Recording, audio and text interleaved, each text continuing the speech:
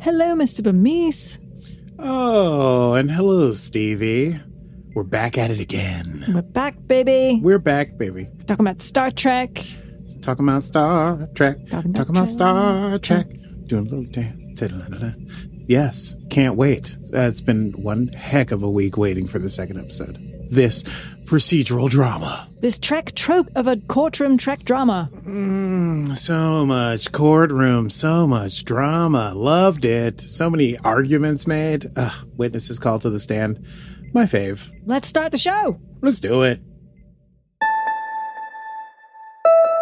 Set Phasers, a highly illogical Star Trek podcast.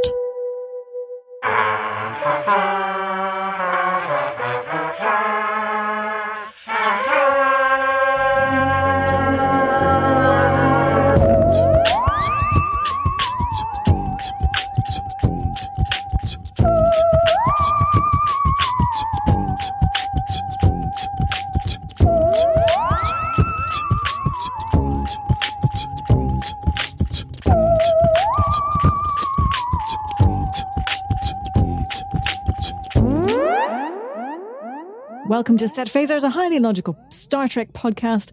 We are your hosts, Stevie Manns. And I, Aki Bermise.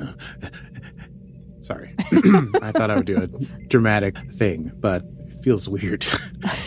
Well, it felt weird from here, too.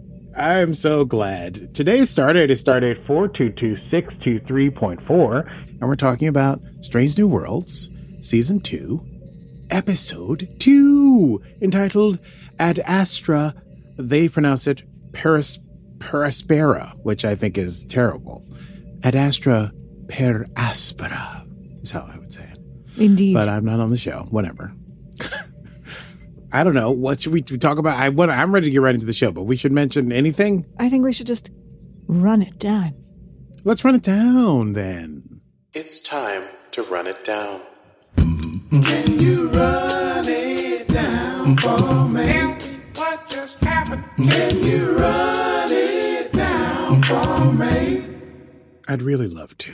So, last episode, we did the whole Spock, he steals the ship and all this business, and Pike's on this 3-day vacation because he was talking to Una at the beginning episode with this mysterious thing, I gotta go find her. She's not responding, and maybe I gotta talk to her face to face. So, this is all about Una Chin Riley's court-martial or court case. We find out whether or not she's going to be able to stay in Starfleet. Now, we get a little flashback to begin with that is Una as a child living where we find out that she came from, and she's been injured, and her parents are arguing about taking her to the hospital because she has a broken leg because they don't want anyone to find out that she's an Illyrian, that she's got these Illyrian genetics. And then we see them in present day, and we've got Captain Patel, who I did a little digging, was indeed the same actor who was engaged in flagrante delicto with Captain Pike last season before he decided to return to work, and then the betrayal at the season's end when she shows up to arrest Una. So Captain Patel is across from Una, and she's like, hey, we're going to give you this plea deal. Basically, if you plead guilty to being an Illyrian and doing the genetic modifications, which are not allowed in Starfleet, we'll give you a dishonorable discharge and no prison time. You get to hang out in the Federation. You can be a free citizen. We'll seal the record.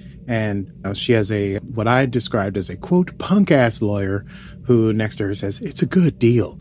And even Una's like, shouldn't we talk about this in private? And he's like, sure. So we get the sense that, Una's not getting great representation here, and the Starfleet is trying to force her into a corner. Meanwhile, Captain Pike has traveled to a world in the Volterra Nebula, seeking this person they spoke about in the first episode, and the air is bad for him, and he's got a breather, and he's really trying to tough it out, and he's waiting in this office, and he's not being seen by this attorney, I guess. He's waiting, and they're trying to force him to give up because he can't, even with the rebreather or whatever, the mask, he can't stay in that for long, but he says, try me, and basically starts to pass out, trying to hold his breath to see this person who we are introduced to, Counselor Nira Katul. There's weird subtext here, but basically she and Una go way back, and Pike has to do a hell of a lot of work to convince her to take this case because she's not interested and she hates the Federation. She makes that very clear. and she's very mad at Una for some perceived slight in the past. But Pike is able to win her over with this notion that this could help other Illyrian cases, which is apparently what Counselor Cthulhu is very much interested in and is considered one of the greatest counselors in the sector, galaxy, I don't know. You call it whatever you want.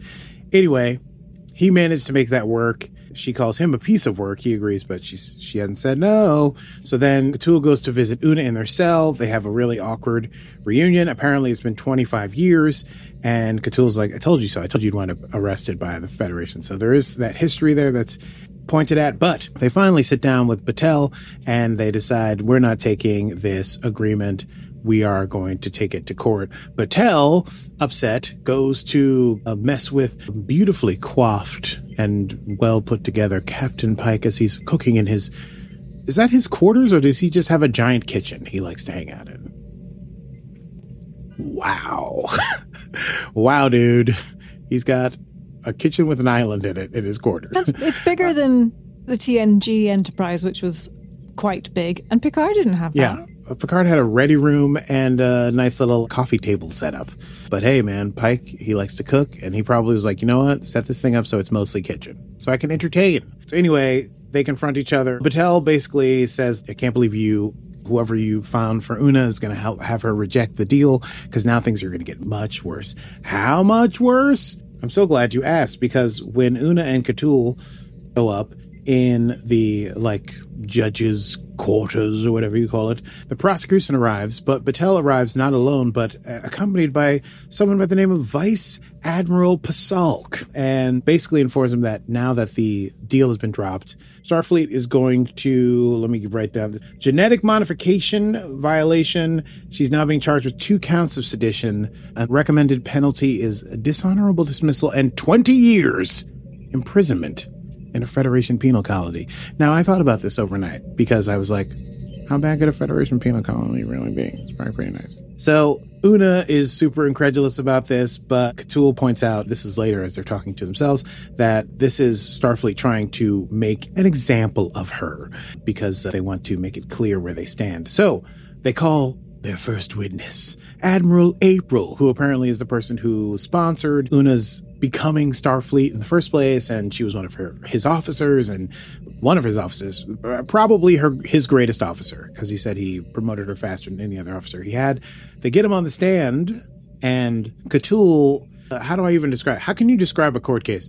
By making a series of powerful connective arguments showing how, as a captain, Admiral April defied General Order 1/the Prime Directive when it seemed like it was purposeful. She shows that Admiral April flaunts even the most highly held Starfleet rule as a captain at his discretion when there are people whose lives he would save, etc., etc. There's all these objections and watch yourself, counselor kind of business happens. And Admiral April, the point of it is that he says that if he had known that Una was an Illyrian, he would not have sponsored her becoming part of Starfleet. And he says even though she was one of his greatest officers, he stands by that, but he walks off in a huff. Later, he meets Pike in Pike's room, and Pike pours him a drink, and Admiral doesn't take it. He's like, you didn't let me finish what I wanted to say on the stand, even though Pike wasn't the one who did the cross-examination. He's like, and that's too bad no one heard about that. And he storms out. Angry Admiral April. Hey. Meanwhile, I don't know how best to describe this, but La'an is meanwhile is helping the counselor. A is like an aide to her as she's staying on the ship. Apparently everyone was staying on the Enterprise, including Batel. I don't fully understand what was going on there, but she is trying to find out how the information got leaked that Una was an Illyrian, because they all found out at the same time, only I don't remember what the time frame is, but recently, basically La'an tries to unilateral, what do you call it? What is the thing that we had in America in 2001? You remember? Private Act? No. Patriot Act. She basically tries to Patriot Act her way through everyone's private logs, and she is stood up to and put on the back foot by a young ensign. Uhura says, you cannot do this, and breaking the law is not going to help your friend. So there's a little bit of tension in that scene, I would say. Meanwhile, the court case goes on. The defense, Cthulhu, calls Dr. Mbenga, Spock and La'an to come be character witnesses. We got a sweet, the thing in court cases where they like, as the counselor walks past the person that they're doing cross-examination on, it turns into another person answering the same question. We got all that. It was very sweet, and we got some very sweet things mentioned, and we ended up on Spock, and Spock had his shining Spocky moment in this episode. Basically, they're as character witnesses for Una, but Spock is able to, they keep asking everyone, did they think that, number one, Una was hiding anything? And Spock says, I did think she was hiding something. What does he say? A penchant for Gilbert and Sullivan, which is very goofy. Anyway, if you listen closely, there's a little bing as he raises his eyebrow at that, which I thought was maybe too much, but I liked it. Maybe a goofy thing to do. So, La'an also is called to the stand, and she says that there's a lot of stuff about La'an being mentored by Una and the feelings of hurt that she has from the lack of trust. But there's also this other subcurrent that's brought up by Patel earlier on, which is how long has Pike known that Una is an Illyrian? Because if he knew, if Nixon knew, Ag knew. Do you know what I'm saying? It's got a Watergate thing going on. Like, if it's a conspiracy, why would you know anything about Watergate? I do know about Watergate, but who's Ag? So Agnew is Spiro Agnew was Nixon's new vice president. And so when they were trying to, I don't know how this is interesting to people, but basically they were saying if Nixon knew about this, then Agnew also knew. But the thing that Gil Scott-Heron says in his song is if Nixon knew, Agnew. All right. You're welcome. Yeah. Hey. It's a pretty exciting time in American politics. I barely know about the Watergate scandal, just the point that something to do with the Democratic National Party and someone broke into something and yes. Nixon knew about that and basically that's it. That's what I got. You've got the gist of it. So anyway, Cthulhu finishes her cross-examination, and before Una they bring Una to the stand to say a few things about this is Cthulhu's brilliant thing, but we don't realize it. She brings Una up to explain her situation as a child. She was an Illyrian living in a colony that was run by Starfleet, so they couldn't say who they were, so they had to keep their practices and their culture underground, and they were persecuted by other people who said that it was like if you were thought to possibly be Illyrian, you could be persecuted. At first it was words, but then it was violence, so they had to keep it secret. And she tells the story of breaking her leg and not being able to go to a doctor because she didn't want to be found out, etc., etc. And then the reason she came to Starfleet was that she wanted to be all that she could be, for lack of a better word. Point is, she gets her on the stand. She says all that. In comes big badass, I forgot his name already, Vice Admiral Pasalk. It's very close to Patah for my taste. Pasalk basically cross-examines, and what he gets to is, did Pike know about this? And is this more than simply just Una having violated the rule of law, but also Pike, if he's involved, then it becomes conspiracy, not unlike Watergate. So he's trying to figure out, does this go all the way to the top of the Enterprise? And wants Una to say how long Pike has known, and it comes out that Pike has known for 4 months. 4 months before this was found out, Pike had known, so he had been harboring her. Harboring, an important word to think of here, this whole time, knowing that she was an Illyrian when he should have turned her in, according to Starfleet regulations. That is when we flash into Pike, and also, this is what, as a reader of how to write scripts, I've heard is called the dark tea time of the soul. When you hit the bottom, it seems like all is lost. It seemed like Pike was going to be called to the stand, then he'd be arrested, and everything would fail. His career would be over. Patel's out of the picture now. It's his Vice Admiral, this person from beyond. But then, who swoops in to saveth the day? None other than Counselor Cthulhu, who says, oh, very interesting. Would you mind reading, Patel, would you mind reading this passage? And it's all about granting asylum to people. And through the reading of the passage, which I will not go into detail here, but basically Una, in her original testimony, that satisfied the 3 needs for alchemy. Oh my God. Fantasy novels. The 3 needs for amnesty. And so Pike can be seen as having granted her amnesty. And then she makes a pleadful case that the Federation could be better than it was. It can choose to, this 3-judge panel can choose to be punitive to Una for having broken a rule, or they can choose to live up to their highest ideals and reward her with amnesty, considering what she's been through as a Federation citizen and an Illyrian. And everyone goes away, and the judges come back, and they find her not guilty, and she comes back to the ship, and she and Una and Cthulhu reconcile, have a handshake, basically, moment. Everyone is happy to see Una. Stevie and I were watching together, and Stevie was like, someone better hug or I'm going to throw my TV out the window. And fortunately, big old Softy Pike, as soon as he dismisses everybody back to work, immediately embraces number one. Then he goes back to work, and she turns around to look at the ship, as you do when you work on the Enterprise. And here ended the rundown. Woo! Let's chat about that, I guess. I say, darling, let's do a quick chat about that. Yes, let's go. Indubitably. We were talking about this as we were watching it, that this has so much, has to do with persecution. It's got hints of like dealing with pride, dealing with the Holocaust, dealing with like civil rights, dealing with like all this stuff. And what's interesting, I thought, was that this is the Federation that the Federation that we know and love, and yet even they were shown to be so very susceptible to their own sort of prejudices and bigotries. Couldn't agree more. What a wonderful Trek trope to return to the courtroom. You know what I found interesting? Q never used this argument against Picard. It would have really stymied Picard. Ooh, Sting. Or did he? That is a deep cut. Congratulations, Bermise.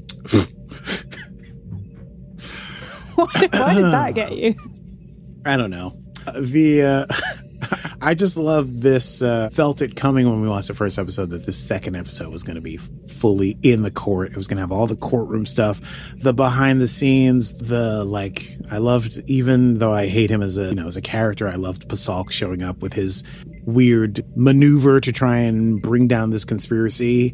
And I said he had the look of a fanatic in his eyes as he spoke. Like he truly wanted, even though he was supposed to be, he's like a Vulcan that's supposed to be emotionless, he had that look in his eyes as if he was out for blood and justice. Yes.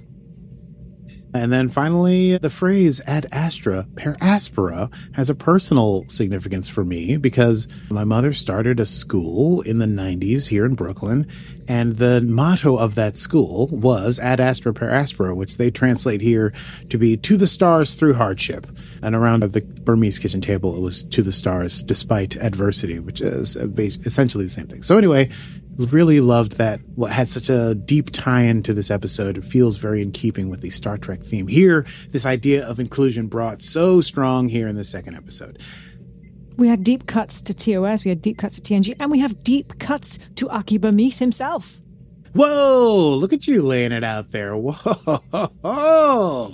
I tried. Oh my goodness. That was big host energy. Thank I really you. like that. You really summed that up in a beautiful way. Working on it. Nice. Working on nice my turn of host phrase. energy. No. That's just what you do. Do we have... Yes, there were hundreds. Let's go. Well, I figured.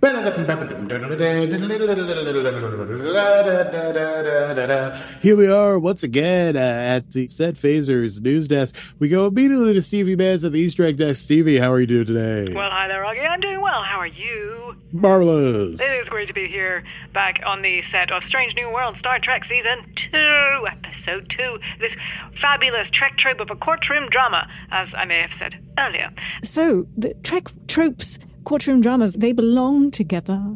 We start in TOS, the classic menagerie, which was a two-parter, in fact. And then we had The Measure of a Man, which you will recall is about Data in The Next Generation. Yes, indeed. And then following in Deep Space Nine, an Inquisition.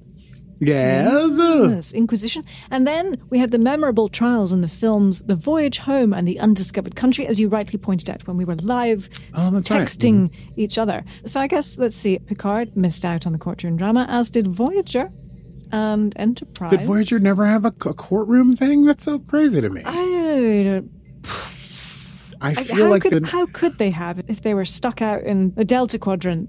I just feel like there was some time that Janeway had to defend 7 of 9 for something. This is Probably. maybe just a memory that I'm having. And You could Google it. Picard never had to do it for the whole episode, but he dealt with Q, who was always like putting humanity on trial. Are you Googling it? I am Googling it. If you want to know, you can Google that. Google that. If you want to know, you can Google that. Discovery, I suppose, had one. Unification Part 3. Of course, Unification Part 3, yes. TNG had another one, A Matter of Perspective. Riker accused of destroying an entire space station simply because he is too much of a horn dog. Distant Origin in Star Trek Voyager, a rare trial episode where one of our heroes isn't put to task for an alleged crime, but more of a scientific debate when Commander Chakotay is presented to an academic board as proof that the Voth, a powerful dinosaur-esque species from the Delta Quadrant, have evolutionary roots on Earth, contravening generations of religious dogma in their society. So I was incorrect. There are far more than that. Oh, and Devil's Due, which was a very goofy episode in TNG's 4th season, where Picard and the crew are tasked with dealing with the planetary property dispute against the mysterious Ardra. Do you remember that one? Sort of, yes. Very camp, yes. She claimed to be the literal devil of Ventax 2, and in fact she was a bit of a scammer. Yes. Anyway, love the courtroom dramas and the Trek tropes. We had an old school Earth flag when Captain Patel was talking to Una. We see several flags behind them, including the IDIC flag representing Vulcan. We see United Earth flag, a reminder that the local government of Earth has existed since the time of Enterprise in the 22nd century. Indeed. San Francisco, obviously, we head back to Starfleet Academy, established since the original series, and the first time we actually saw the home of Starfleet and the Golden Gate Bridge was in Star Trek The Motion Picture, and subsequently, fun fact, every single Star Trek TV series has returned to San Fran at least once. So this was that. We had lots of Captain April's backstory, which was rather fun. He sponsored Una's application. He violated the Prime Directive / General Order 1 in 22, 46 and 48 while in command of the Enterprise. Yes, indeed. Promoted Una faster than anyone before her. And let's see, lots of visual details from the Menagerie and Court Martial from TOS, those 2 episodes, including a ringing around physical bell that brings the court to session, a small yellow data tape that reads the legal charges, which I laughed at with you because I was like, very funny that they're using floppy cassette discs. Yeah, exactly. Well, which in fact actually did precede the floppy disk. Truly, indeed. Yeah, meta in so many ways. The dress uniforms worn by the crew for the formal occasion. Internally, Star Trek Strange New Worlds costume designer Bernadette Croft and her team refer to these uniforms as the Menagerie uniforms, so literally calling it back. And the chair on which the witnesses sit has that round glowing platform underneath their hand. So 2 other things to point out. When Spock first meets Una, he acknowledges that he met her on his first day as an ensign on the Enterprise and jokes that she was hiding her affinity for Gilbert and Sullivan. And these 2 comments refer to the 2019 Short Treks episode Q&A, which chronologically also defines this as the earliest moment that we've seen Spock on screen in his Starfleet career. Fun fact. Wild. Let's see. And that, by the way, if you're interested, little nerd fact, that short episode was written by Michael Chabon, Picard co-creator, before Strange New Worlds was formally greenlit. Fun fact. Fun fact. And the ending, by the way, not only saves Una, but you'll love this, you Deep Space Nine nerd. It saves Deep Space Nine canon. Because, so in the end, we know that Una was absolved of all of the charges, thanks to this loophole that suggests that she was seeking asylum in Starfleet. But the judges make it clear that regulations must persist, meaning that Starfleet does not reverse its anti-genetic engineering laws at this time. And why, do you ask? Is this relevant? This is relevant because in the Deep Space Nine episode, Dr. Bashir, I presume, we learn that Julian Bashir was secretly genetically modified by his parents when he was young, jeopardizing his Starfleet career the same way Una's has, and was put in peril here. But Dr. Bashir, I presume, takes place in 2373, a full 114 years after the events of this Strange New World episode. Yes. Una is saved, and DS9 canon is saved. Point and counterpoint. Indeed, much like a courtroom drama. Haha. Aki, that is it from me. It is back to you in the studio. Thank you very much. Let's go immediately to quotable moments. Quotable moments. What do you got? I have a few. The first one that comes to mind is Cthulhu saying to Pike, "Congratulations, you've discovered empathy. Let me know when the rest of your Federation catches up." Good one. Chile. I knew you were stubborn. I just didn't think you were stupid. Again, Cthulhu. Mwah, just really hitting it. Let's see. Oh, well, there were two wonderful moments. Both of them feature Cthulhu. I definitely liked in the courtroom, she says, after making this big thing, she says, "If a law is not just, then I ask, how are we supposed to trust those who created that law to serve justice?" Did you have one more? I've got one more. I do. Una, put me on the stand. Let them see that being an Illyrian doesn't change who I am as an officer. And Nira goes, "Are you being funny? You were never funny."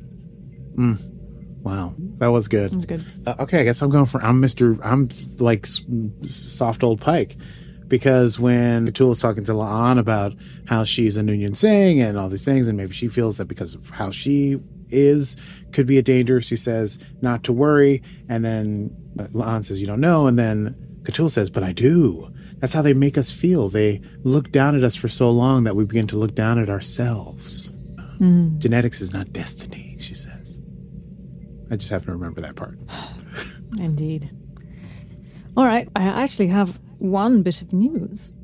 Have you... break it! Break! Around the galaxy. This isn't good news. Oh. So brace yourselves. I'm bracing. Brace. Star Trek Prodigy has been cancelled. Oh, it was no. renewed for a second series and has in fact been cancelled. So that's a real shame. And it will also be removed from Paramount Plus in days as it seeks a new home. Quite odd. Variety, I think, broke that story today. Today is June 23rd. Yeah, and it also, so Paramount is pulling various shows in the coming days, including that new Grease thing and Queen of the Universe, which I actually really loved. It was a fun drag show. So yeah, I think I believe they've actually produced season 2. They're actually currently in post-production. They've said that the post-production will be completed, signaling that Paramount Plus believes that Prodigy will find a new home without much difficulty. But there you go. Rather sad. Rather sad, Paramount Plus. What are you doing? I know. You poor dumb fools. Well, anyway. Yeah. That's too bad. Yes. Anyway, that's all from the news. Not the best news, but still news nonetheless. Well, you know what? There's some other news, and that's that there'll be a show next week. So let's talk about next time. Oh, I have one more bit of news. Oh, what? Sorry. Break it! Sorry. New Star Trek Discovery Black Alert strategy board game announced as of this week. What? I know, it's crazy. And why would they do that when they are cancelling the bloody show? Who the fuck knows? It's been 5 years since the crew of the USS Discovery visited the Mirror Universe late in the show's first season. But this year, a new strategy game centered around that Terran Empire encounter is coming from publisher WizKids. It's a new card-based strategy board game, gosh, that's hard to say, pitting players against each other as crew members of either the USS Discovery or the ISS Charon. So there we are. What do I think? Do you think Lorca will be in the game? I'm sure he will. So you might be right. Lorca is back. He's back, baby. I'll take it on a technicality. He's back in canon. Okay, well, that's cool. I might buy that. There you go. And by might, probably. And by probably, I mean you will. definitely. And does that mean that we can play it? Yes, of course. But I get to be Lorca. Of course, you could be Lorca. And we might even play it with our patrons. That could be a game, a fun thing to do with patrons. Lovely. Somehow, lovely. virtually. Who knows how. There, yes. Well, let's go. There. Well, that's all from the news.